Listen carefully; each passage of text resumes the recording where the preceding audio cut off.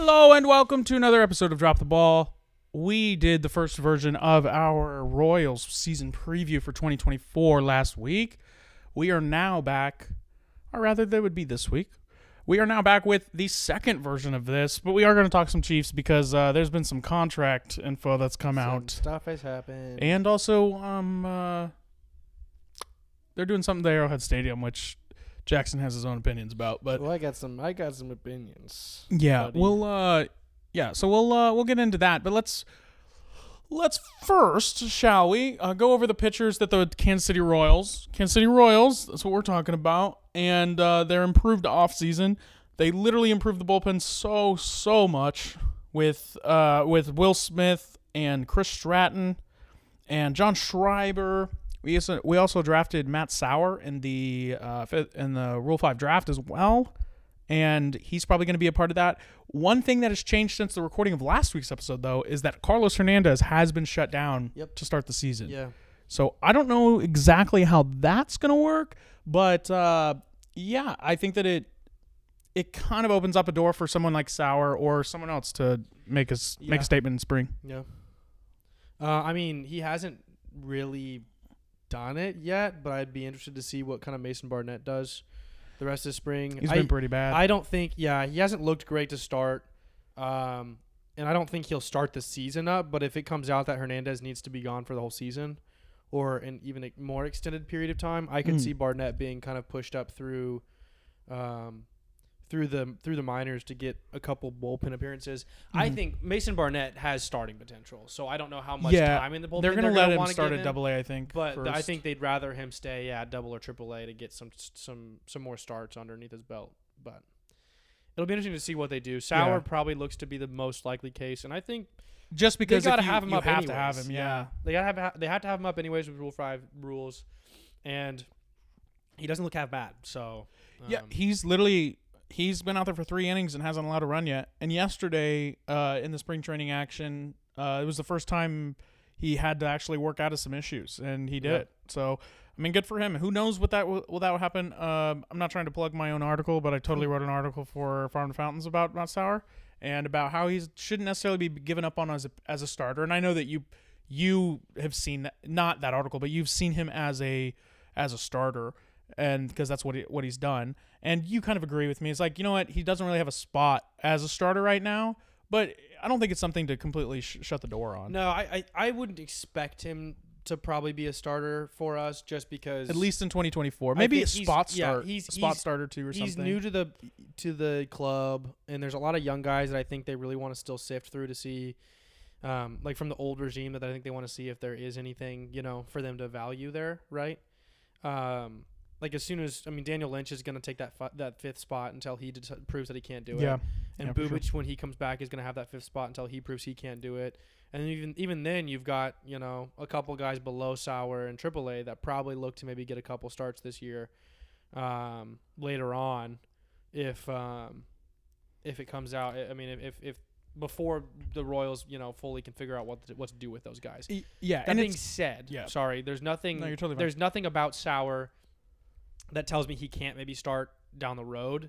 But I wouldn't look at him getting early bullpen innings this year as a indictment on the future of his future role with the team. Yeah, I think he very well could still be a starter if he plays the whole season this year as a bullpen piece. And I think he's totally a long reliever too. He's not like he's about like he's about to come out and be like, come out in the 8th inning when it's like down by 1 with bases loaded. Put him in the 4th after a big, after a big mess up or we're blowing up somebody. Yeah. So like I think that if you use him correctly, you could totally still use his starter potential. And like literally what they've done, and we said this last week, the problem that we had is like, hey, if you say that it is evaluation season and then you do nothing about it, what the hell? Like, that's fucking stupid. Yeah. But now the Royals actually proved that was actually what they were doing, is seeing what they have and then gonna go from there. I think they made strides. Yeah, they made strides. So, and because of that, they made a bunch of bullpen moves. Yep. I mean, literally, there's 4, 5, 6 guys even maybe that I'd put in positions before I'd put Matt Sauer in there. You know what I mean? Well, and of all of them, like of all of those guys, all but like one are probably new to the team this year. Yeah. So I guess, or in the last couple of years, because James MacArthur is probably one of the better arms that we got in the bullpen, and he came up last year. and we traded for him last year. Yeah. So. And I like the only guy that I can name off the top of my head that I think looks to get a significant amount of innings out of the pen that was with us last year is probably Jake Brentz. And the only reason I say he looks to get a significant amount of innings is because he looked great before he got injured, and he's also one of the few lefties we have. So he's gonna get a decent amount of usage anytime we need a lefty in a situation before like the 8th inning, because they're not gonna want to bring Will Smith out in the 5th, right? So Yeah. it'll be interesting to see exactly how that breakdown of innings works, but a lot of those innings look to come from new arms. Yeah, exactly. And of course, taking the stress off the young guys, Right. making sure that they don't have to go out in the 8th inning. Yeah, let Steven Cruz go out in a fucking blowout in the 7th instead of having to use him. Yeah. Yeah. Instead of blowing the game in the 8th because they're like, hey, I think you can do this. We're out of arms, so Go you ahead. have to. Yeah. Yeah. So yeah, we talked about the bullpen. I think we should touch on this just a tiny bit, that the Royals were looking to trade for a closer at some point, and it came out that they just didn't end up doing that. Apparently they were talking to Devin Williams, which is literally the best closer in the league. I don't know how, But that was somehow connected, but I think that the Royals have a lot of more problems to deal with before they figure out and like be like, we have this closer. And sure, you can make a case that like Scott Barlow was the only thing on the Royals team that was any good, and he was the closer. yeah. But so it's really nice to know that you're fucking gonna just win games, like when the guy comes Yeah. in. But if you're building a team and you're still learning how to win, because I mean, let's be honest with ourselves, that's what the Royals are doing. Like the Royals are still learning how to be a consistently winning ball club. Yeah, like this is their exactly. first step with the new ownership, new GM, and to trying to consistently compete with a small market team. Yeah. And thankfully it looks like they're willing to experiment and be wrong, whereas the old administration clearly was afraid to be wrong. Yeah. That's why we got Carlos Santana signings. That's why we got a 4-year extension of Hunter Dozier after 1 year of production. Yeah. And I liked that Hunter Dozier extension. I thought it was a at the smart time, signing. At the time, yeah. But they also were so afraid to be wrong that they cut him a year and a half too late. That being said, back to the pitching. The closing situation is interesting. My thought process is that they see all the arms that they traded for or picked up in the free agent market, and they think there's something there. I don't know if that's true, but I got to think that in their heads, I mean, you go out and get Chris Stratton, you go out and get Will Smith, who has closed before. You go out and get John Schreiber. You go out and get Chris Stratton, no, I said Chris Stratton. There's one more though that I was trying. Nick Anderson. Nick Anderson, yeah. Like of those like 4 or 5 guys that you all got new to the team this year, there's probably someone that can come in in the 9th and be your guy. Dead serious? Like Nick Anderson is really the dude, Right. in my opinion. I Right. mean, because if you were to look, and I think that's probably where they will lean as well, because if he's any good, they'll trade him at the deadline, Right. Like they Yeah. will, Yeah. And I know that sounds terrible because they're still trying to be good, but. We'll see. He has that closing experience with the yeah. Rays with Matt Quatraro being there, so I really do Right. think that they're going to rely on that a lot more. I also think that if they were really as in trouble with the closer as people are concerned they are, then they probably would have pushed for like Kenley Jansen from the Red Sox a little more. Like they traded for a bullpen piece from the Red Sox, and it wasn't Kenley Jansen, and I didn't hear anything about his name popping up. And I'm not saying that he would have been like the best option for them. I mean, he's older. He's probably not going to want to go to a team. He's kind of fallen off the last couple of years. He's been great still. He still does his job well, but he hasn't been, Dodgers Kenley Jansen. Top 5 closer in the league, Kenley Jansen. So like, I mean, I don't know if they're really as concerned about it as people make it seem they are. Yeah. Like they checked in on the market for sure because they realized that they didn't have a guy that was like established in that role like for a long time. Mm-hmm. But they clearly don't seem super freaked out about it. Yeah. I heard like one report that they were looking at closers, Well, and that was it. Well, it was Ken. Well, and it was Ken Rosenthal. Right. That's the reason. He's a legit people source. He's literally the source. But like, for I didn't see everything, any Kansas City sources like in the week Yeah. after that going like, well, they've checked in with this guy or they checked in Probably- with this guy or well, they really it's wanted probably it. it's probably because. Well, here's the thing. I'm sure if it was Devin Williams that the Royals went and asked about, I'm sure that they were like, "Hey, Devin Williams," and the Brewers went and hung up the phone. And that's why Like, Trevor Rosenthal or not Trevor Ken Ken Rosenthal. Rosenthal even heard about it because it was the best closer on the market. Yeah. Like the Royals were just like, let's just fucking see. like what they would ask Right. for. Yeah. Like I doubt it was like the Royals calling the Brewers and being like, we need Need somebody bad. Yeah. Give us the best closer on the market. You know, like they wouldn't be calling up the best closer on the market if they needed one really bad. They'd Yeah, be calling up the 10th because they needed one bad, you know. Yeah, and I think that it could have been, and potentially we could see this as a stepping stone for the organization, because I think it's really easy to just throw money at Right, that yeah, or like throw prospects at that. And They did with Ian sure, Kennedy. yeah, and I think that it's really easy to do that. But the Royals were like, no, let's go ahead and get this guy who's got 3 years of control. Right. So if he's good, Yeah. we can keep him and all that. Now, you did give up a pretty decent arm for him, but at the end of the day, like there's been a lot of people bitching about this, and we've talked about this. Yeah, But David yeah. Sandlin was traded to the Red Sox for John Schreiber, Yeah. and here's the thing: you can't be mad at them. He's got a high ceiling, but he's also going to be 24 this year and he's still in high A. Like odds are Like he's not he has coming up- he has a bad year this year, Yeah. and he's probably done. Exactly. Maybe not done. Not done, like, but he's a bullpen. they arm. got to start looking He's at a him as a bullpen bullpen arm. piece. Yeah, exactly. Like I think he's got potential, and I think he's great, and I think his stuff is good.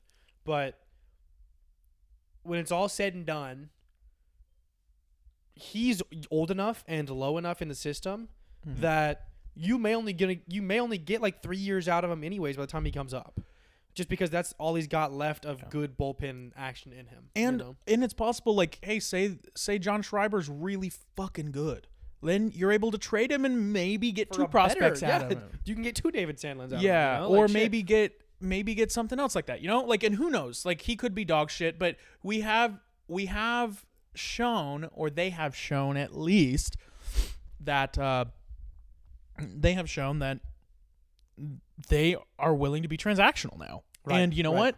It's proven to help them so far, knock on wood. James MacArthur, we were like, what the fuck are y'all doing? Like, you're trading away some 18-year-old that could potentially be something. And then James MacArthur comes up and has a great September and goes 11 innings scoreless. And Yeah. I'm like, here's the thing. He could be dog shit the rest of his career. Like, it's possible. But, you know, you got to be transactional in the league to be successful. The Rays have shown that that is a thing.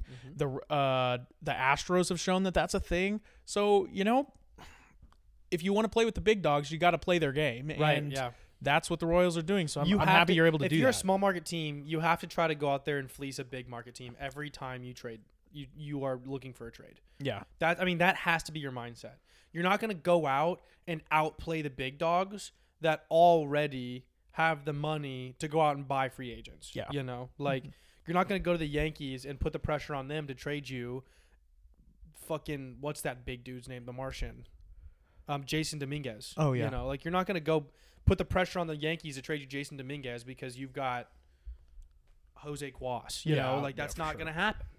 You know, you go to the Cubs with Jose Cuas and you go, hey, this dude that you are undervaluing, we're going to fleece him off your fucking hands. You Hey, have a bunch of Rangers. outfielders. Hey, Rangers, you need a closer bad? Okay, give us this guy with crazy good stuff that you're not given a chance to start, and we'll fleece you for him too. Yeah. You know, like that's you have to be looking. You have to go into every interaction, any transaction you make, understanding that you're smarter than them. That has to be the mindset, 100% all the Yeah. time.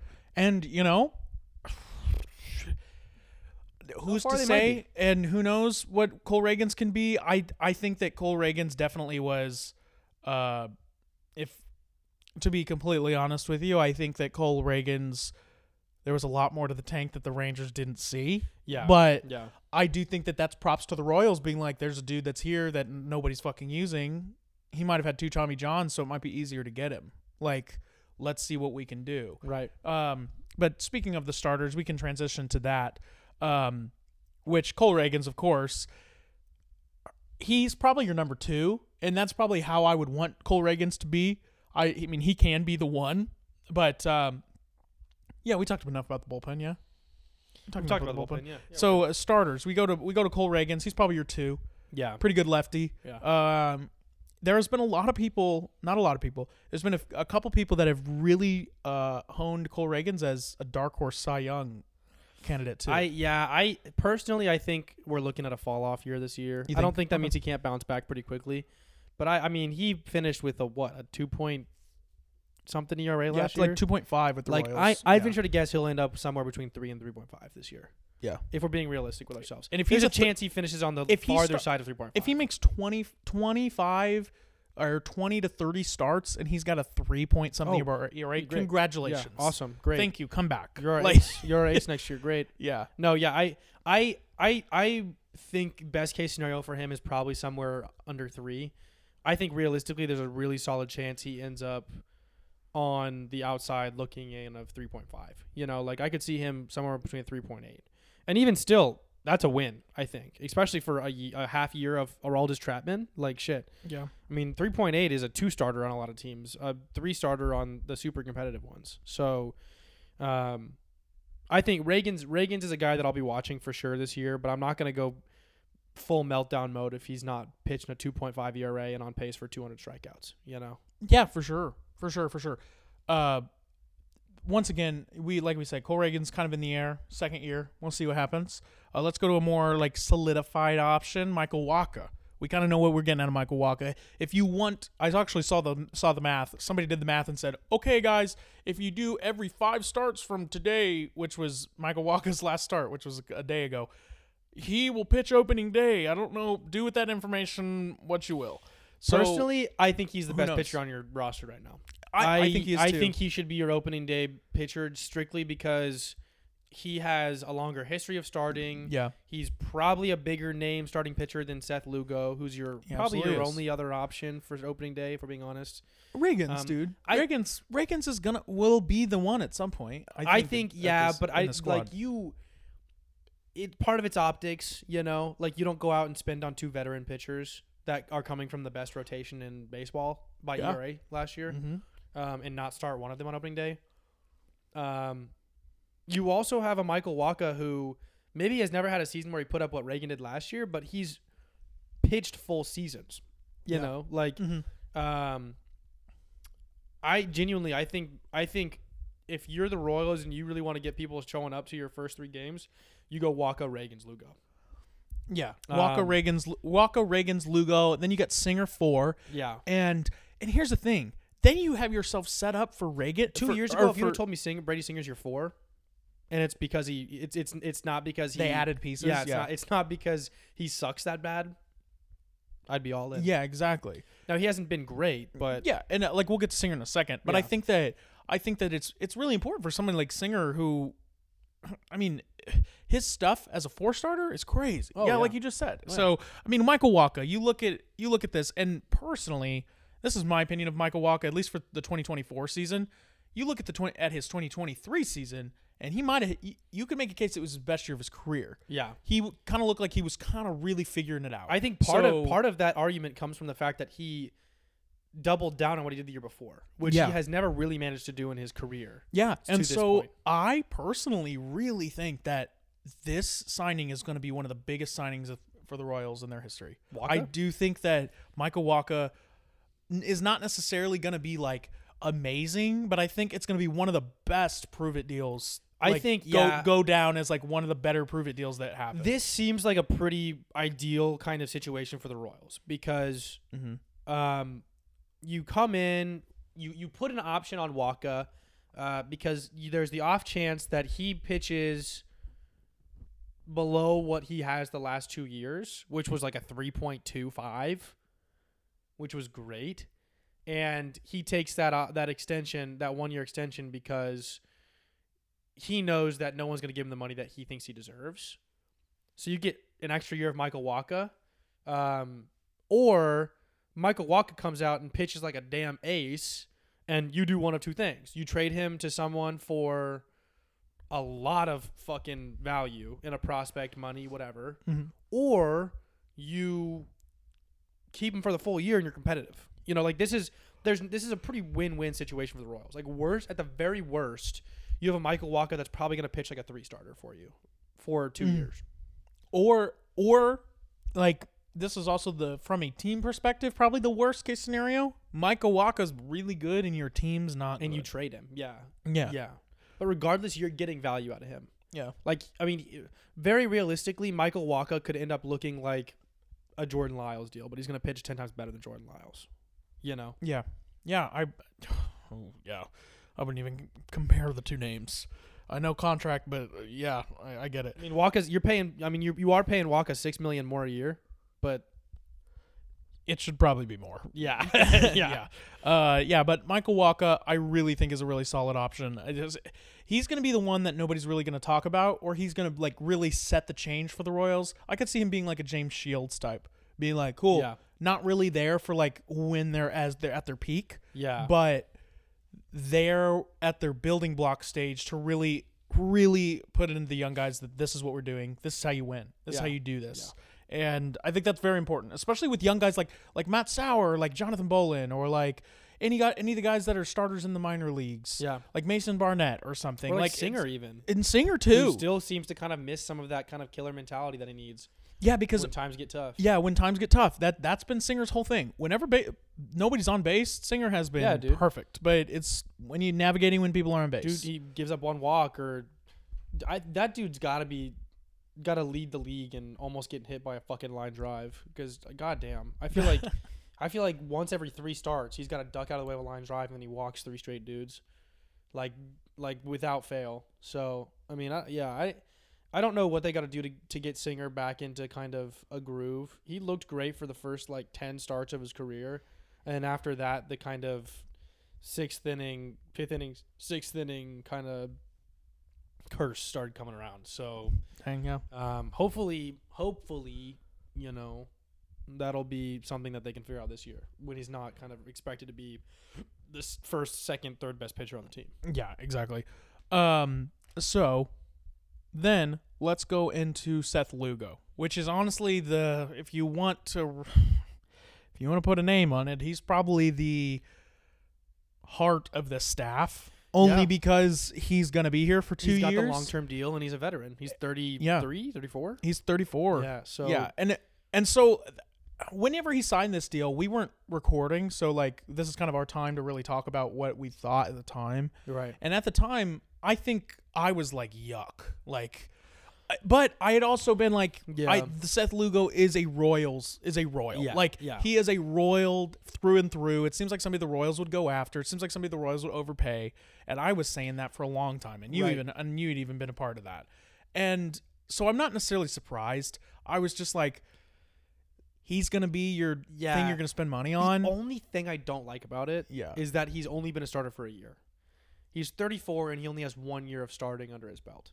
A full year of starting. Yeah, that being said, though, it was a good year. It was a great year. It was a good year. Mm-hmm. You know, like fully worth the money I think we're paying him. Yeah. I wonder how much of that is maintainable, but he's a guy that has pitched in 2 big markets now in his career. Mm-hmm. He's pitched in some postseason games. Yeah. He has pitched in. He's coming from another hitter's park, so it's not like he's used to pitching in, you know, make or break situations where you just kind of have to accept that you're going to give up home runs. You know, like he is going to be able to come into Kauffman and use the same approach that he used in Petco Field. You know, Petco Park, yeah. And he's going to be able to impart some wisdom from playing in bigger markets, playing on a bigger stage. He's played in New York too. To younger guys. Yeah. And also Seth Lugo, I kind of see him as a Jeremy Guthrie type. Yeah, oh yeah. Not necessarily gonna blow you away and be like amazing, but he will fucking shell every out third start. You're gonna get to like, the 6th inning and realize that there's only 1 hit, and you're like, wait, hold up. Yeah, exactly. And I think that like he'll catch lightning in a bottle a couple times. Yeah, and I think that he can be really good. But like personally, I wouldn't be surprised if he finished the year like 7-9 with like a 3.8 or something, or like a 4. Like I wouldn't be surprised, and I won't be upset about it. I think he'll that puts him. I mean, that puts him comfortably in the middle of your rotation. 3 or 4. Yeah. Totally. And he's still going to be probably one of the most consistent pitchers you got. Mm-hmm. Like, my issue is that the most consistent pitcher we had last year was Jordan Lyles, and it wasn't the consistency we wanted to see on the field. Yeah, you know? exactly. If the consistent kind of like benchmark guy is pitching like a 3.8, Mm-hmm. and he's still getting strikeouts, and he's keeping you in games, I'm there for it. You know, I'm okay with that. I'm Yeah. even okay that we have to overpay him a tiny bit to be here for 3 years. Yeah, So. and that's the overpay is really the thing for me, is because I'm like, if you were gonna pay that money, spend it on Marcus Stroman or spend it on somebody else. But it's okay. I really do think that it's somebody that the Royals needed. They needed somebody who was not necessarily solidified, because like you said, it's going into his second full year as a starter at 34, but he knows, like you said, he's been there, he's been around it. They need people like that. There's a reason why the Royals went out and fucking signed like 7 or 8 veterans, literal veterans, not necessarily amazing players, just to be like, God, we need people in here that know what's up. Like, not because the Royals were terrible last year, not because the Royals players are terrible, Right. but only because like they don't know. They were missing just have big no idea. chunks, and they didn't have that And it's knowledge. coming down on runners in scoring position. It, Right. it Yeah. runs Small down to mistakes. the small Yeah. things. It runs down to But the average age Yeah. of our average bat last year was 26, probably. Like, and the average age of our starting pitcher last year was 28. yeah. You know, like, That's because Jordan Lyles is 34 and years that's old. that's only because Jordan Lyles is fucking old as shit. Yeah. So like, now you go out, you get Seth Lugo, who's 34. You go out and get Michael Wacha, who's 32, I believe. Both he have is. pitched in big markets. Well, I guess Wacha came from Cardinals, but he's pitched in San Diego. He pitched in San Diego. He pitched in Boston. I guess he pitched in Boston. Yeah. You're right, yeah. So he's pitched in big markets. He's pitched in big markets. Both have pitched in big markets. Both have pitched on teams that went to the postseason. And quite possibly something that we're not really talking about because of the new stadium that the Royals potentially are going to get, but they are going to a perfect park for their how they pitch too. oh yeah, yeah. And which is forever the thing that the Royals should have been saying to pitchers, be like, dude, you're not going to give up bombs here. What are you talking about? Yeah. Like, and we've got you've got a great defense behind you right now. Yeah. You know, you've got a Gold Glove caliber shortstop, a Gold Glove caliber third baseman who can also move to short. Massey's very good at second. Massey's great at second. Prado's amazing. He won the Gold Glove in Prado's minor a leagues. Gold Glove caliber first baseman, and Vinny's borderline Gold Borderline Glove too. fine, yeah. And not to mention, they can't hit great, but Drew Waters and Kyle Isbell could both probably win a Gold Glove somewhere in the outfield. Yeah. And left field, you throw shitty gloves out there anyways. So God forbid MJ could turn into a Gold Glove. And left has fielder. like Shit. 16 assists in the season. Like, yeah. and he's got a crazy arm. You're coming to a team with young players that are willing to sell out for you to keep your stats clean, your stat sheet clean, and you're gonna do it in a ballpark that's like the third biggest by square foot in the country. Yeah, I agree with you. So those are the top 3.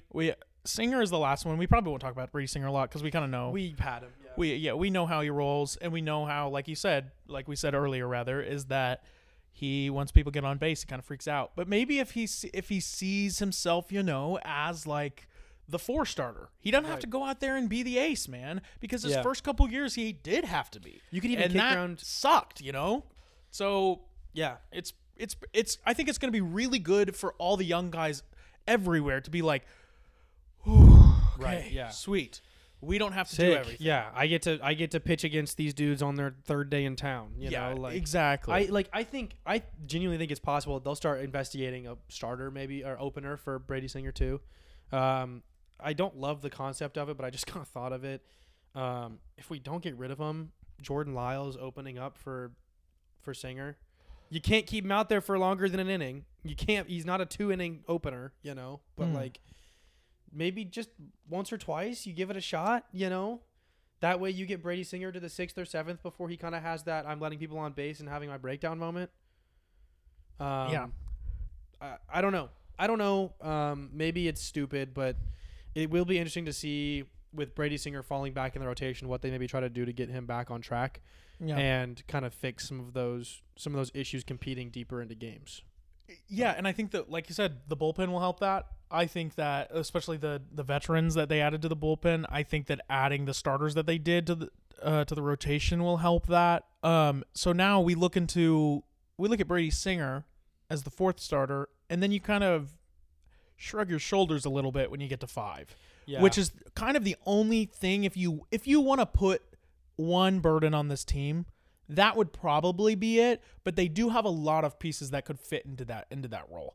Yeah. And not even to mention that one that you want to see happen, I think a lot of people want to see happen, at least until Chris Bubic gets back, is see the Royals sign Zach Greinke again. And then if you have Zach Greinke pitch 5, then you're like, oh my God, a Hall of Famer is your 5th starter? Awesome. Cool. That works I just, so in my mind, what it comes down to is you've got a dude that's like 20 strikeouts away from getting to 3,000 Ks. Yeah. And you've got a genuine shot at getting him in as a Royal if he does it on your team, because you drafted him, you developed him, he came up with you. He played the first 6 years of his career with you. Yeah. He came back to you after everything was said and done, knowing that your teams were going to be bad. Like, he's shown a decent dedication to this team in the city to at least do what he needs to do, in respect to what the team did for him at the start of his career. Yeah. And maybe he doesn't want to come back. Maybe that's why we haven't heard anything about it. But Potentially, yeah, you're right. I like genuinely, let him be that 5th guy. If he works out, he works out, and then you don't give Bubic or Lynch a chance until next year. I don't know. Mm-hmm. But if he doesn't, then you put him in the bullpen. And he's a decent bullpen piece for you probably if he wants to. If he doesn't, then fuck. Let him just sit the rest of the season. Yeah. Pay him to sit. And once he gets to 3,000 strikeouts, who the fuck cares? That's what I've been saying is like Bubic. They literally just moved Bubic to the 60-day injured list, which means he's gone until at least June. Yeah. Like at least. So and he'll have to rehab for a month. Yeah, seriously. July will be when he comes back. Exactly. And second half. And especially someone like Chris Bubic, like we said last year, like it was the best we had ever seen Chris Bubic. And we are 2 crazy psychomaniacs that watch this team all the time. Yeah. I've seen Bubic look like shit. Yeah, he looked good for like 2 or 3 starts. And he's consistently looked like great or terrible, great, terrible, and he had 5 starts and he was really solid. It was the most consistent he's probably been as a Royal. Which, honestly, if you want to be this way, I think he's the perfect 5 starter for this team. Probably. He's Jason Vargas, dude. That's what it is. I'm being dead serious. You do realize what the Royals are doing, right? Jason Vargas is Chris Bubic. Jeremy Guthrie is Seth Lugo. You have like a young gun that actually belongs to the system, and then you have a lefty, Danny Duffy, Cole Reagans actually can shove. And sure, like Danny didn't reach his full potential with the Royals, but like for a couple years he looked like he did. For a year he looked good. But he didn't reach that full like stardom that he was expected, So it looks like they're really trying to echo what they did before. And you can't fault them for that because, it fucking worked. And if you want to think about it, the whole reason why people think about the bullpen so effortlessly is because of the Royals. Like, that's why. People started building their bullpens right after the Royals made it a 5-inning game, dude. Like that was a Royal thing. Yeah. Literally a Royal thing. You get to the 7th and you're going to have to see, in a big game, you're going to have to see the guys. Mm-hmm. And, like, you're good luck. Shit out of luck if you do. You got Holt Shaver, Ryan Madsen, and then Kelvin Herrera and Wade Davis. Yeah. And then when Greg Holland was showed the fuck up, it was like, Jesus Christ. My pitcher only needs to go 4 innings now? Yeah. I don't know. I'm not willing to go as far as to say the Royals are rebuilding that. You know? For sure. But I think that there is something to be said about them they saw how bad the rotation was last year. And they realized that the young bats weren't getting a lot of chance to develop because they weren't putting in high pressure situations every single game because their pitchers couldn't fucking give them. Yeah. They had to score 10 runs a game. Right. Yeah. And here's the thing, when they were winning, they did a couple times. They were doing it for a little bit. Yeah. Yeah. So I think you give your bats a chance to see the starting pitcher for the second time and not be down by 3 or 4 runs, and you're gonna start seeing some of these bats develop. Like Nick Prado, for example, especially a guy like him who's super patient at the plate. Like, you give him a chance to actually be patient at the plate instead of trying to like change his approach mid-game because the team needs a hit because a walk doesn't do anything for them. You know what I mean? Like, Nick Prado going up to the plate with a guy on second and 1 out, and you're down by a run or tied or even up by a run, is going to be able to be a lot more successful than Nick Prado with a guy on second, 1 out, and you're down by 4 because Nick Pratto isn't going to be able to draw a lot of extra pitches and find the pitch that he likes because he's going to be pressing to do what the team needs, which is hit a home run or get score that run from second. Yeah. Instead of just moving him around or getting on base. Yeah. Let's talk about this 5th starter for a second because I feel like we were talking Chris Bubich. We were saying maybe the potential of bringing back Zach Greinke. We talked about Jordan Lyles, which is honestly probably the most likely option. As of right now, yeah, but so it looks like Jordan Lyles will probably take that, but who knows? Did we say Daniel Lynch? Yeah, Daniel Lynch is Daniel Lynch is definitely part of it. He's probably your most realistic option outside of Jordan Lyles right now. He just to start the season. In my opinion, I really think that Daniel Lynch needs to be effortlessly amazing in spring to win that job. Yeah, well, I don't know because we know Jordan Lyles isn't good. We know Jordan Lyles isn't good, so it's I wouldn't say he needs to come out and throw 20 innings in spring training and give up no runs. Yeah, but like I think he needs to come out of it with like less than 2 home runs and like a 2 ERA. Like I don't know what that looks like with the limited amount of innings a guy is going to get. But I'd like to see him go out at least once in spring training and throw like 5 innings. Yes. And not give up a hit or not give up a run, and like maybe strike out like 6 or 7 guys. Yeah. Because Daniel Lynch isn't going to be successful unless he can strike guys out. That's bottom line. That's the type of pitcher he is. Yeah, I would agree with you. This is the only thing that I would say about Jordan Lyles that is any type of goodness that I'll ever say about him. The only times he has been good is when he has been like the last option ever. And when I say good, I mean like 4 ERA. So like not anything great, but the only time he has been at the peak of his career is when he's been on the Orioles and he had to be a shithole 5. And when he was on the Rangers and he had to barely make the team. Like that's how he just works better when I'm all for him trying to bounce back. Dead, he can be the 5 if he's got a 4 ERA. You can compete with that even. Yeah. Especially with how many innings he supposedly soaks up. Yeah. Even though he gets knocked out of the game in the 5th inning. Because he gives up bombs upon he bombs. Sucks. I don't know. You and I were there one game last year to watch him in person throw like 6 innings of like 1-hit ball. Yeah. And that was crazy as fuck. And then they lost the game. And they lost the game because it was against the Tigers. And I don't know. But yeah, like I'm not going to sit here and say Jordan Lyles should be the 5 starter next year.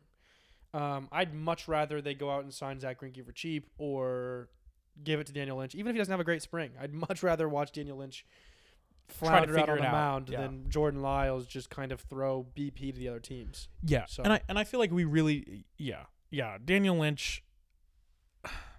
I feel like that was the whole thing. I mean, they said at the beginning, I'd rather than fast track Matt Sauer. Yeah, give fucking Jordan Lyles the ball. Hey man, as the 5th starter, man. You're not wrong. I think that this is what they said at the beginning of the offseason as well, is that they feel like they got really hurt at the beginning of last year. That's their own fault. They didn't get enough depth. They literally signed nobody. But they were like, we didn't have enough depth last year, so this year we feel like we're a lot better depth-wise. And you know what? I feel way more confident about it as well because, like we said, like the 5th starter job can go to probably about 4 or 5 people. Like, and it's just kind of like, let's figure it out. But, that's really good. I feel like it's really, really smart as an organization to create camp battles. It's such a good thing. Like, some people might see it as a bad thing based upon like, oh, well, it's this veteran. He's going to take away time from a young guy. But it's like, no, that's the whole point. The whole point is that the young guy proves that he can be better or is better than this person. So I don't think it's any problem that they were able to have a position battle for the 5 start when they got into camp. Right. I feel like it is nothing but beneficial to create camp battles. And I seriously had been, I've even said this, I feel like on the podcast before, I'm just like, if I can bring somebody in to kick their ass around, like it doesn't even matter, like somebody to just put pressure on them to like get shit done. And I think that trade for a young prospect that, like, I mean, like it doesn't have, I'm not saying throw away a trade just because you want to go to young prospect but like go get a guy, like fuck it, go get a dude if that's somebody, like a AAA second baseman that like, at the very least, like the ceiling's not high, but the floor is established and he's performing at it, like force Michael Massey to decide whether or not he can be a 15 bomb guy. That's what they did. And yeah, I mean, you know, that's what they're doing this year. Adam That's Frazier. what they're doing this year with Yeah. Adam Frazier and Garrett Sampson. So or Hampson.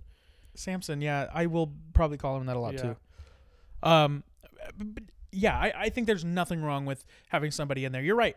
I could even also see this is probably less likely of the options because they probably like Daniel Lynch, but I could also see them trading Daniel Lynch for a restart on a prospect. I think. Yeah, I think if he gets like July and he really has not panned it out, I think I could see another team valuing his what he brings to the table. Yeah, I could see the Royals trading for like a single A 21-year-old. Yeah, for him. and that the team that gets him is gonna be like, all right, he's made it up here and he's got a decent fastball and he's a lefty, so fuck, like let's We'll see. oh yeah. Yeah. So, yeah, I really like what this might not sound like we believe in the Royals, but I don't say I'm not gonna say I would. I do, but yeah, they've at least proven that they care enough. That's what we can say. yeah, and part of me wonders how much of that is the stadium shit, but like I do wonder. Part of me does wonder this year if this team is capable of 85 wins, or maybe a couple more. You know, like does this team have it in them to compete for a Central? I think if they're in any other division in the entire league, that wouldn't be a conversation. But I mean, the Twins went to the postseason with 89 wins last year. Did they hit 90? Who hit The Twins, who won the division last year? No, they hit like 88 wins. Yeah, so 87 wins. So like if Yeah. I mean, do I think the Royals can win 90 plus? No. But do I think that this team, if everything starts to work out for them, can hit 85 to 90 somewhere in there? Yeah, I do. Potentially. I do. Like I think you got a couple position players that could really turn it around. You've got two guys in left field that showed signs last year of being legit dudes. And if even one of them figures it out and makes that a consistent performance, a consistent production, your left field's figured out. You know, you got Hunter Renfroe, who looks to probably, I'm super high on. I think he could return to Foreman Kaufman. I think he can too. Not to mention, if Michael Garcia flips the switch, and figures out how to hit for a little bit more power, then he's a legitimate player in the infield. If Vinny Pasquantino can stay healthy the whole season, that's a legitimate bat at first base. If Nelson Velasquez looks like he's able to really make the stride and hit 250, if Barry Bonds returns, fuck man, you're set. Yeah, you're good. Dead serious. If this team ends up being good, I think you have to really, really look at Cole Reagans and Nelson Velasquez. Like those, because if the team is good, those two are awesome. I think if those two are awesome, you have to point back and be like, wow, they really fleeced them. Without both of them performing. Yeah, but I think part of your two players that I think have the best chance of boosting this team's overall production on the season with their production, it's Cole Reagans and Nelson Velasquez. Yeah. I think like MJ Melendez and Michael Massey could both be those guys too. And if Michael, like you said, turns a corner, I mean, I'm a huge Michael fan. I think Michael can turn the corner and hit 15 bombs this year. And if he does that, then you can start talking about, okay, let's see what we can do. My thing with Michael is if he's going to hit 15 bombs, he's got to still hit 280. Yeah, because he's not going to hit. I think because we want him to hit 300. Yeah, like he's 15 bombs still isn't really enough to boost that OPS up to where I'd like it if he's not hitting like 280 plus. You know, I'd love for him to turn into like a 320 hitter. If he could hit and 300 with 15 bombs, I'm all in. Yeah, I'm locked in. Dog. I'd love it much better at second base, but he's fine anywhere in the infield. I don't care. That's cool. Yeah, I legitimately think that it is possible that Michael does move to second at some point, and you've said that. I don't think it's just possible. I think it's probably realistic. I think, especially with some of the third base prospects we have in the system, they're going to be a lot of those guys are going to be knocking on the door in the next couple of years. Yeah, and Caden Wallace is good. He's going to start at AA, and he'll be in AAA by June, I think. This year. Like I genuinely don't think he's going to spend that much. I think AA is going to be a launching off point for him. Yeah, I truly think that he's. Because his glove is way better than people talk about too. It's his really underrated. It's really underrated. People actually, when you go and look at the prospect grades, his glove isn't rated very high, but he's capable of making those plays over at third. The biggest issue with him is that he's maintained similar numbers his entire minor league career. Like he hasn't really done anything to progress. But the numbers haven't gotten worse as he goes up. Yeah, you know. So it'll be interesting to see. when he makes that full, because he didn't play a full season at AA last year. He only played a couple games. It'll be interesting to see a guy like him can play at AA, either improve those numbers or maintain them enough to go up to AAA and see what keeps happening to those numbers as it goes up. It seems like he's trying to make improvements to his launch angles a bit, which has been messing with his strikeout numbers a tiny bit. It'll be interesting to see what happens with that going into next year.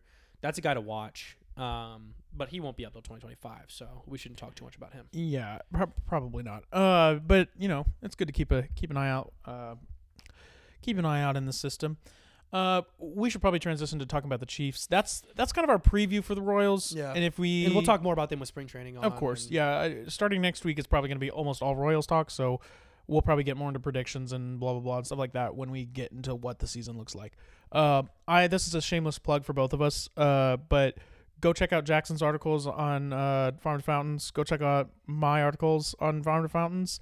Go check out Farm to Fountains in general. I think it's literally turning into a really, I think, solid source. I think it's up to about 500 followers on Twitter. We've got a legitimate group of writers and dudes that have followed the Royals for long enough to have decent connections into what's going on. But yeah, I think it's about to blow up over there. So it's go check it out. Little site. Go check it out. Yeah, and follow us on Instagram too, and Twitter, and Facebook. Drop the Ball PC. Drop the Ball PC. But yeah, so we'll transition to the Chiefs. So we were going to talk about the Chiefs this week, but they forced us to talk about them. So we'll break it down. Basically, news has come out that the Chiefs really want to keep L'Jarius Sneed and Chris Jones. Of course, that makes a lot of sense. Yeah. But here's the thing. The Chiefs announced today that they placed the franchise tag on L'Jarius Sneed. I think this franchise tag was yesterday. No, this morning was officially they placed it. Okay. So as of Tuesday, the 28th, they have put the franchise tag on him, and then we found out about 1 o'clock that they have told L'Jarius Sneed to go look at other offers. We'll see how that works. I wonder how much of that is goodwill. The way it doesn't sound good. I think, like when you say we are, quote, there's a difference between letting them talk to other teams and allowing him to request for a trade. Yeah. I don't know. He did not request a trade. But they have publicly said that they will allow him to if he wants, which worries me a little bit. That they've had internal talks about what he wants that number to be. That being said, I know that it seems like the team didn't talk to his camp or Chris Jones's camp before placing the franchise tag on Sneed. So I think that might have been – that points towards it being more of a goodwill move than a legitimate move by them if they're doing that before talking to his camp at all. I think that's just them going, look, we don't want you to get mad at us. We would love to keep you, but we also know that you're going to do what's best for you. So we are going to franchise tag you this year, but we do want to give you open ability to go talk to other people so you don't get pissed off at us if nothing works out and you have to play with us, Basically, I think they're doing everything in their power to keep the Chris Jones saga from happening again. Yeah. So I don't know. Fingers crossed. Hopefully, we're not drafting a cornerback with the first round pick this year. I think what that does tell you is that because of timing and because of the player, they are valuing getting a Chris Jones deal first. I think so, and that doesn't mean that L'Jarius couldn't get one before the next season starts. It just means that they're going to franchise tag him until they get a Chris Jones deal done. Yeah, and here's the only problem with that is that you have a certain amount of time to come to an agreement. So, like, if you tag him, you can't just come to a contract extension in the middle of the season. That's not possible. Well, I mean, they could talk. They can't finalize. I'm pretty sure. Yeah, but if you can't finalize, why talk? And that would be the whole. Get the number set. Yeah, in stone, gentleman's agreement. I don't know. But at that point, it's lawyers and shit. They agreed to Chris Jones to a deal for this year to last season. It wasn't an extension, but they agreed to a deal. So and so maybe what they do is they go, hey, by locking this number into place, can we sign you to a little bit more money this year with some of the extra funds we have as kind of like a goodwill, like you're playing higher than the franchise tag, and we're giving you the money later on. Maybe I don't know. I don't know. I don't know. For me, this is the only thing that I'll say about the L'Jarius Sneed thing, and I will also come with what you could potentially get for him if you're looking for a trade offers / who the Chiefs would potentially want to trade with, because you're not going to want to trade L'Jarius Sneed to the Bills or like the Ravens or something. Right, like you're not going to trade him there. Yeah. Apparently the Falcons have been interested, which is I think probably a more realistic option. Yeah. But if you're looking for if you're the Chiefs and you're looking for a partner, or even if you're L'Jarius Sneed, L'Jarius is going to want to go somewhere where he can win, of course. And so, like, he will be controlling a lot of those talks. Yeah. But, so, like, he potentially could go to an AFC contender, but he will probably, that contender will probably have to pay way more to the Chiefs than an NFC team will. Yeah. L'Jarius Sneed to the 49ers. So who knows? So I think he's either going to get a late first-round pick, only, like, that's it. Yeah. Or he'll get like an early second and a fourth. Yeah. And like or like a third in a player. Like a mid-level player. Or a second in a player. Yeah. Like that's possible as well. The only issue with that is I think that draft picks will totally be the thing that they decide upon, so it'll probably be picks no matter what. They trust their ability to draft. And so that's why they're going to take picks. And like people aren't going to love it, but I mean, people didn't love it when they only got picks for Tyreek Hill. So. And I think if you get picks, if you get a pick for L'Jarius Sneed, it also gives you the opportunity to gamble that, or gamble your first round pick and be like, let's trade up. Yeah, let's trade up. We have two to first round picks this 21 year, or 22. Let's use both of them to get up to the 15th pick. Like shit. If you really like someone, because here's the thing. I don't know. You got 2 first round picks in the same year. You could probably get into the top 10 if you really wanted. It depends on, because you wouldn't necessarily want to give up both of those picks. I don't think. I think you would want to give up that pick and maybe the pick next year or something like that. Getting a top 10 pick. Yeah, it depends. I could see the Chiefs, and now we'll talk about this way later, of course. I could see the Chiefs trading up for tackle. It's a huge tackle class. I could see the Chiefs trading up for tackle. Left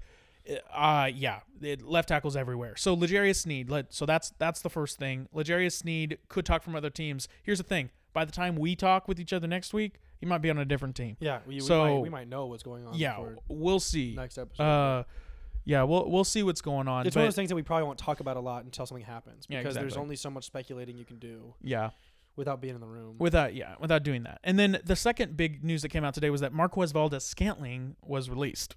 Which I can't say that I'm surprised, but I can't say that I'm... We've talked about it. I thought he maybe saved himself with his postseason performance, but at the end of the day, they saved $12 million in cap space this year by cutting him. And he didn't really do or say the right things this year when he was struggling, and I think that was really what killed him. Yeah, I mean, he refused to take. And I don't want to badmouth him too much. I don't think we win the Super Bowl without him last year, but or the year before, frankly. I think he was pretty instrumental in both postseasons.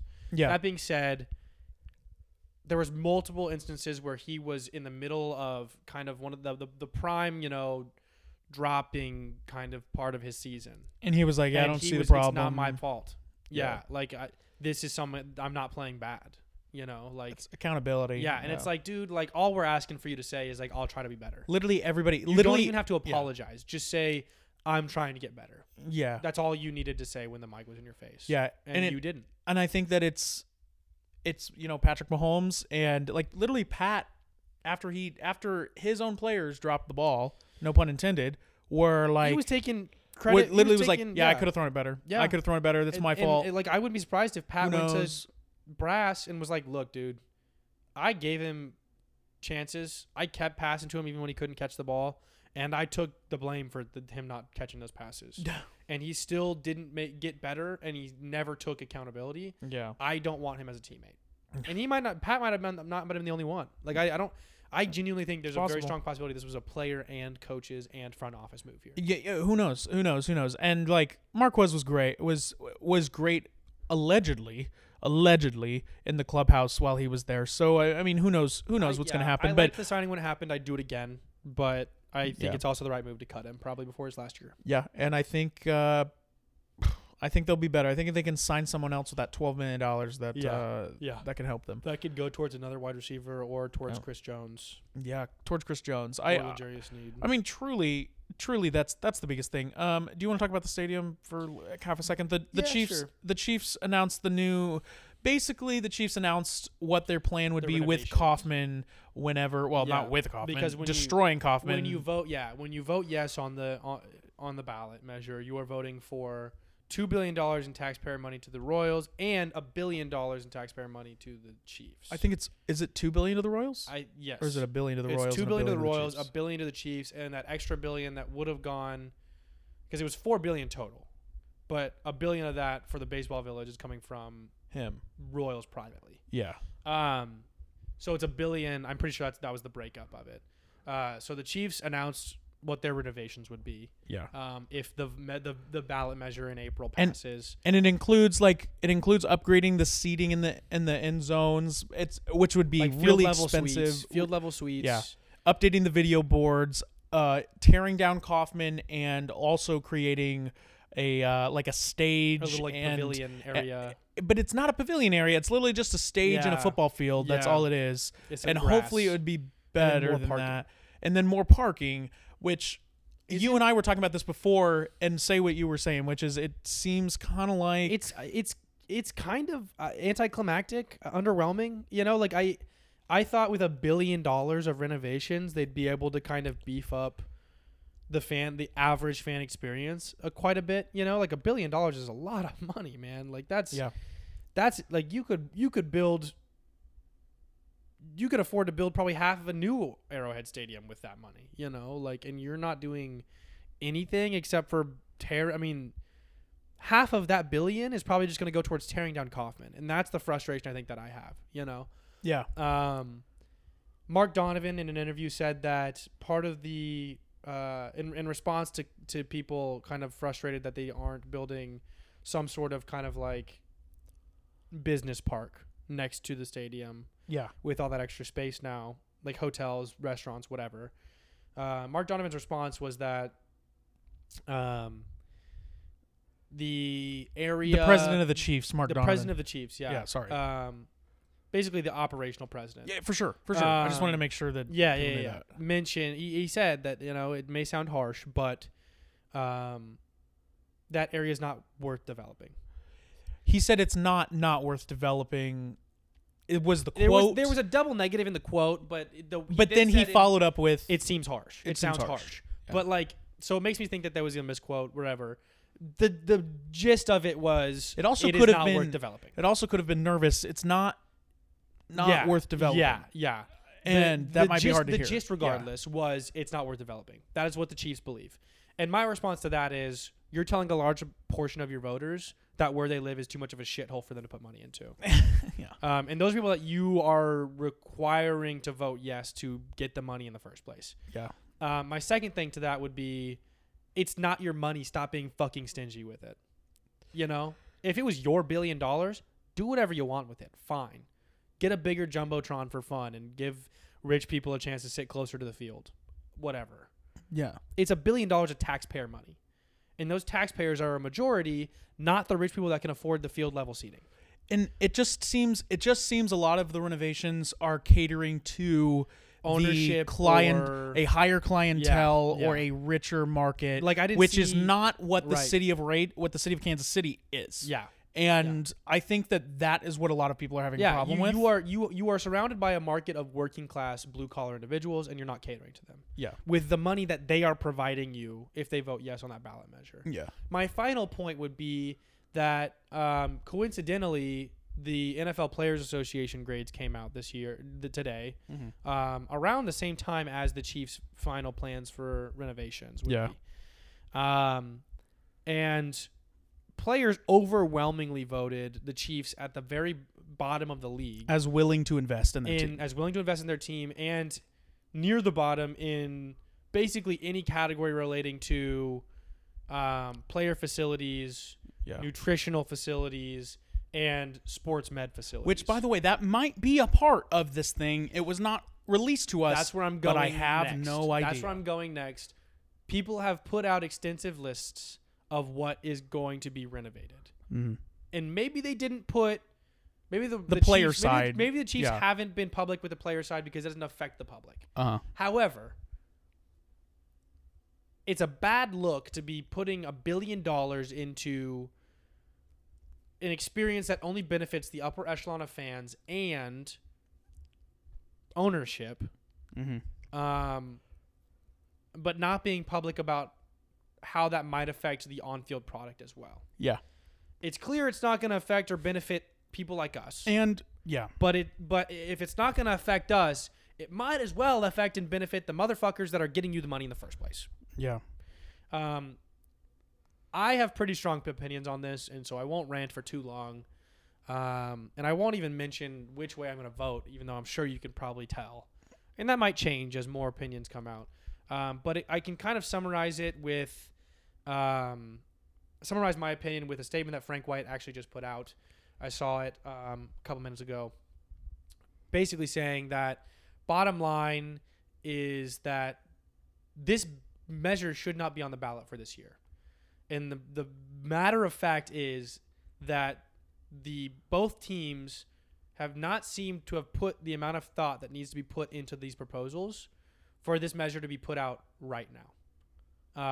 They're trying to capitalize on yeah. people being like, okay, yeah. I think at the end of the day, neither of these proposals have given fans enough time to truly think about what this means for their communities and what they should vote, which way they should vote, and they haven't been. They've been rushed to the point where they don't seem super thought out with either how they're going to get done or how they're going to affect the environment and economy around them. And I think that's where I'm at. I'm not against voting for this measure in the future. I just don't see how this benefits a person like me who just happens to live in Jackson County. Yeah. When I take away the aspect of being a fan of these teams. And we have to understand that there's a lot of residents of Jackson County who don't care about these teams. Yeah. So it needs to benefit them as well. And I think that, and this personally is my opinion when it comes to this, is you're talking about making huge changes to Arrowhead when the owner's dream is to host a Super Bowl. Yeah. And all of the renovations that you're talking about will not help that vision at all. Yep. Yeah. And like Clark Hunt because did Clark Hunt literally said his dream is to host the Super Bowl in Kansas City. Yeah. So if that's his dream, then tear down Kauffman and build a dome over it. And they asked him about that too. He's actually made a statement about that as well. And he said basically the NFL has proven that this is not something that is going to stop them from their Super Bowl considerations. New York hosted one in 2014, and they were boosted by good weather that week. But it's not impossible to host a Super Bowl. A decade ago. Right. But it's like that Been was a decade that was since a decade ago, and I don't know much about their stadium, but I'm pretty sure MetLife was pretty new at that point when they hosted. So, yeah, I don't know. That's part of, I think, again, what comes down to this feeling rushed, this feeling forced. Yeah. I just don't know. I don't know where their heads are at. Yeah. I don't know why half of the changes that they want to make are needing to be made. Mm-hmm. And a lot of that is because they are rushing these proposals. They aren't getting the information out to the public in doing so. And they aren't able to give us information about why they feel like they need to do what they need to do. Yeah. And it's just frustrating. And I don't, as much as I would love to see the Royals get a new stadium, brand new state-of-the-art facilities, and I'd love for the Chiefs to, be able to do some cool stuff. They aren't doing what the fans want. And then they're going and asking the fans to fund it. And it's as simple as that. Yeah. We didn't even get into the Royals side of it. We just got into the Chiefs side of it. And I think that a lot more discussions will happen throughout the rest of the time. Yeah. I certainly don't know what's going to happen. I also don't know what's going to happen if the vote is overwhelmingly no. Like if the vote's overwhelmingly no, then what's going to happen at that point? I've seen people concerned they'll leave Kansas City, and I'm not concerned in the slightest they'll leave Kansas City. I've seen The only realistic outcome I think that there is to this and them quote unquote leaving is them leaving Jackson County. And to be completely frank with you, I don't care. Yeah. We were talking to. I've lived in Kansas City my whole life, and I've counted Kansas on the the Kansas City. Yeah, workings, the only people that I've talked to that it matters if they leave Jackson County are the people that are worried about them leaving the state. Well, and also I would just like to say because of their elitism surrounding the state of Missouri. I would also and I would also like to say a lot of the people that are like they can't leave the state of Missouri. What the hell? Would be ashamed to live in this. Would be ashamed to live in the same amount of zip code that the stadiums are in. Yeah. I think that the people that did that make sense? No, yeah. I think that people they wouldn't live in Raytown. They would not live in Raytown. Yeah. The people that are like they can't move it from Missouri. What the hell? Yeah. It's Missouri's team. Like I think you would never actively live in where the stadiums are. A you would vast never majority of people that live in Raytown or even Lee Summit or in the surrounding areas, speaking from someone who currently does, don't care. They don't care because odds are the Royal Stadium moving means that they're gonna have to drive farther regardless. Mm-hmm. You know, like right now, if you live in Raytown, you are fucking 5 to 10 minutes away from that stadium, and that's great for you. But if they move it anywhere, doesn't matter if it's power and light, doesn't matter if it's over to the Kansas side, it's gonna be 25 minutes. You know, it's gonna be 25 minutes. So they don't care. They're not complaining. And it doesn't matter to them nearly as much if it stays in Jackson County. Because frankly, all that is a status symbol. And the only people who care about status symbol are the people with status. Mm-hmm. And I will gladly admit that Raytown doesn't have status, and that's part of, I think, the charm of it. You know? Like, fuck. And the only reason why fucking crazy motherfuckers were going out there in negative 30-degree weather exactly. for the Super Bowl for the Chiefs. You really want to alienate the motherfuckers that actually went out there? Because I promise you, as someone who went to almost every single home game this year and last year as an employee, I wasn't allowed to sit because because they didn't want to take seats away from ticket holders. Yeah, for sure. But I would go and sneak into empty seats. I'm outing myself here. I would go in and sneak into empty seats that nobody was sitting in, and you want to take a random guess, where there was always an empty seat for me to find? Upper deck? Nope, second level where all the rich people sit, because that's all the season ticket holders who could sit inside at the nice warm bar, or if it got a little bit too cold, they just didn't come to the game. They would watch it at home, because they know what it's like to go to a game. Yeah, it's not a big deal for them. They go to all the home games. Yeah. So there was always a nice cushy yellow seat in the second level for me to go and sit in, because those people do not go to every single game. Yeah. If I wanted to be in the lower bowl, they're the plushy fans. If I wanted to be in the lower bowl, no seats. Yeah. I could probably go up to the upper deck on like a very empty game, but why would I if the rich people that don't show up to every game aren't going to show up? Yeah. Not to mention the upper deck was always more full than the second level was consistently anyways. Yeah, it's tough. It's a tough discussion, and we'll continue to have the discussions, but we can only really talk about that at the moment in time. Yeah. I'm going to check my phone for 1 second to make sure that L'Jarius Sneed hasn't been traded anywhere, and then we can go into America's favorite segment, Drop the Ball. And I think we're safe I haven't seen anything yet. As of this moment in time. I do think that we had one hell of a week this week with the Royals. You know how it is. Spring training coming back just fuels my absolute insanity for the Royals every time. Every time. So let us go into America's favorite segment, Drop the Ball. Would you like to go first, or do you want me to? I mean, I can. I don't know. I can't remember what yours is, but I'll go. I mean, I've been saying that there's like a fuck ton of different ones that you could bring up, but I personally am going to bring up Cam Newton. If you haven't heard, Cam Newton was jumped by a few guys a couple days ago, but hey, don't worry about Cam Newton, because that motherfucker just ripped them all off. He's big as hell. Yeah. Which my drop the ball is on those dudes. Fuck you doing trying to attack an NFL MVP, dog. Yeah. What are you doing? Like, Yeah. this dude literally used to run over people and Grown men. Yeah, grown people, and he would shove off people and run for 30 yards afterward. Oh yeah, and those dudes were also like 3 times bigger than you. Yeah, Yeah. dude. Yeah. Don't fuck with him. Yeah, Like, yeah. I don't know what you're doing. That's really stupid.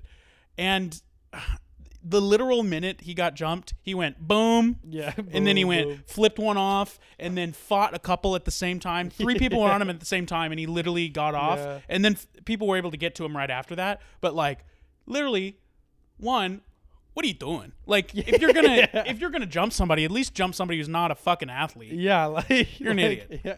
Did you see RG3's tweet about it? No, I didn't. RG3 was like, "This dude played behind a shitty O line in the SEC, and you think you're gonna get him to the ground? Like, come on, dude." Oh, yeah, fuck no, absolutely not.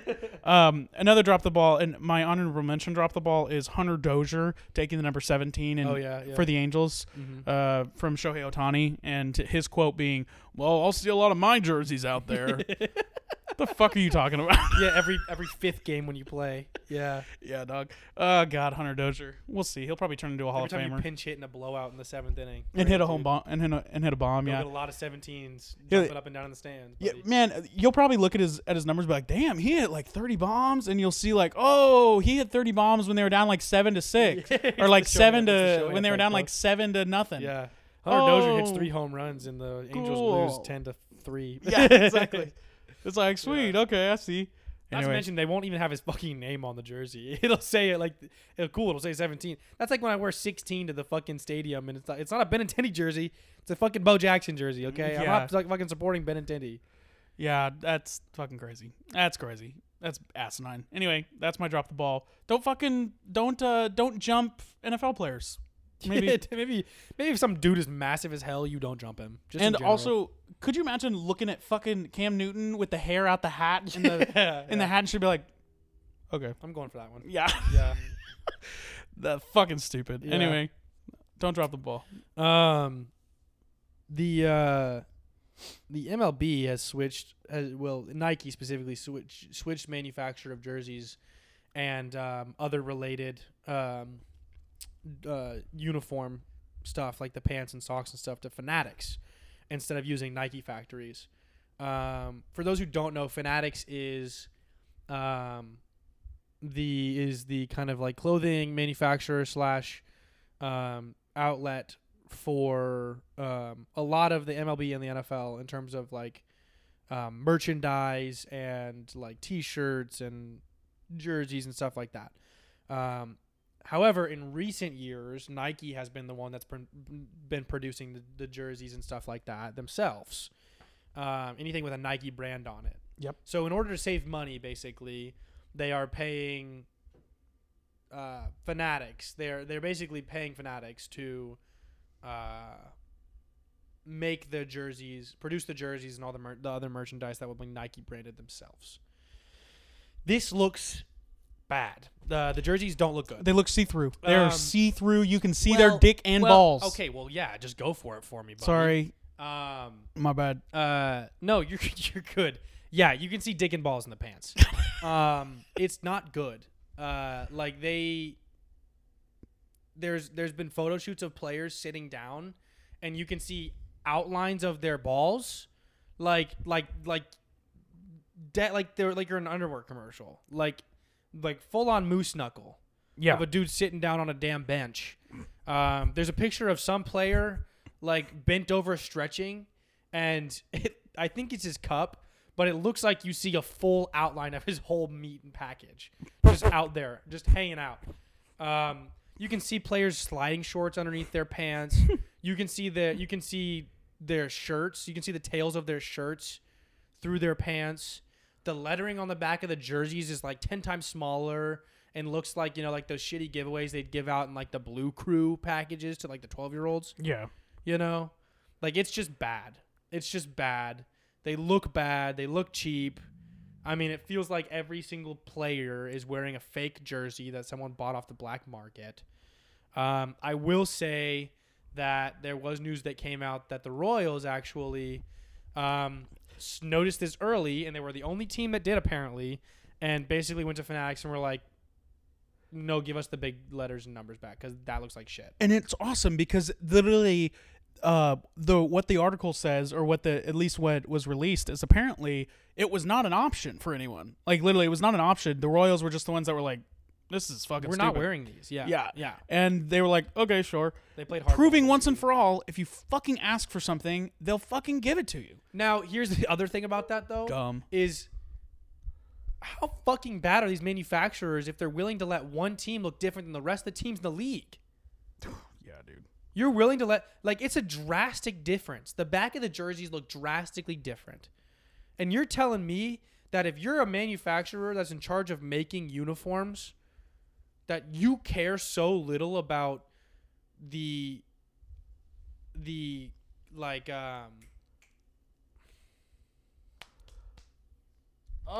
There you go. he can get the word.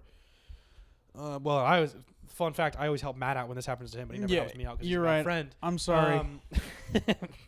I do suck at that.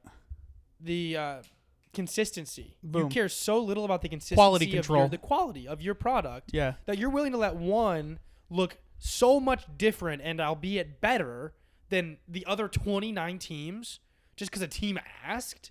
Anyways, it's bad enough that I gotta think Nike's going to come out and kind of shut this down and take a loss, take a hit on all of the jerseys that have already been made, and I don't know, sell them for cheap and some like in Hy-Vees. I don't know, sell them for $20 in Hy-Vee.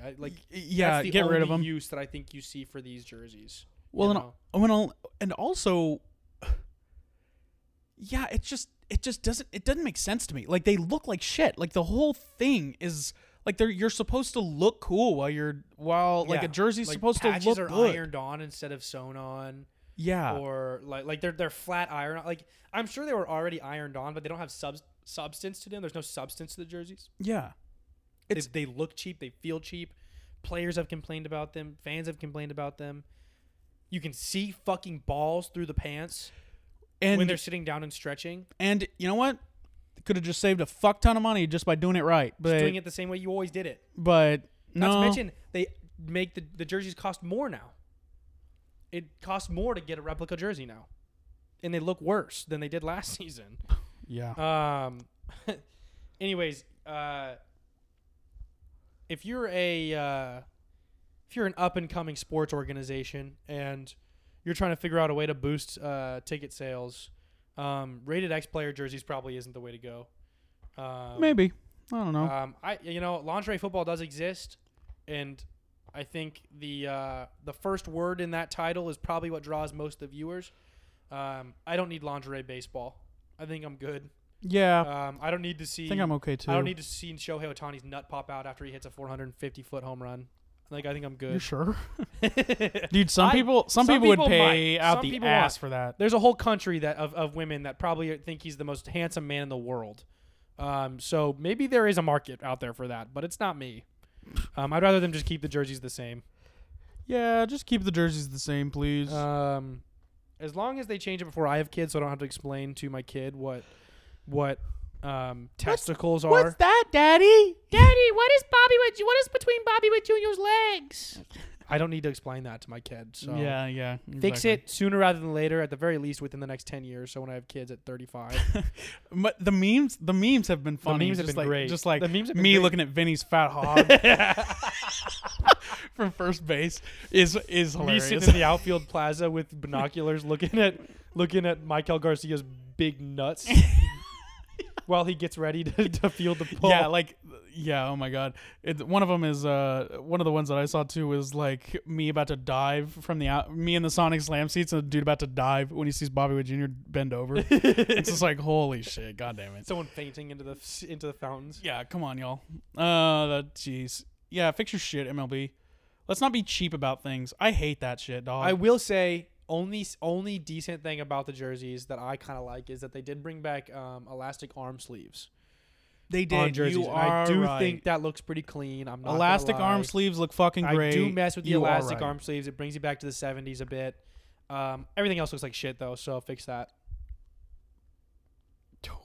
Yeah. Good God. Great God Almighty. We're back. Jesus, we went for it this week. It had been a while since we had talked about balls, so Yeah. we knew it was gonna be a long episode. Yeah, when we start talking about balls, game over. It goes. Anyway. we run. Speaking of balls, don't drop them next week. That was pretty cringy. Speaking of nuts, protect them. Yeah. Speaking of balls, If you play baseball, wear a cup. yeah. I don't know. If you are a Major League Baseball player, maybe wear an extra layer of sliding shorts so your nuts don't pop out. I know they're listening. So I know need we've to got hear a couple us. of big Yeah. names. But other than that, until next time. Don't drop the ball.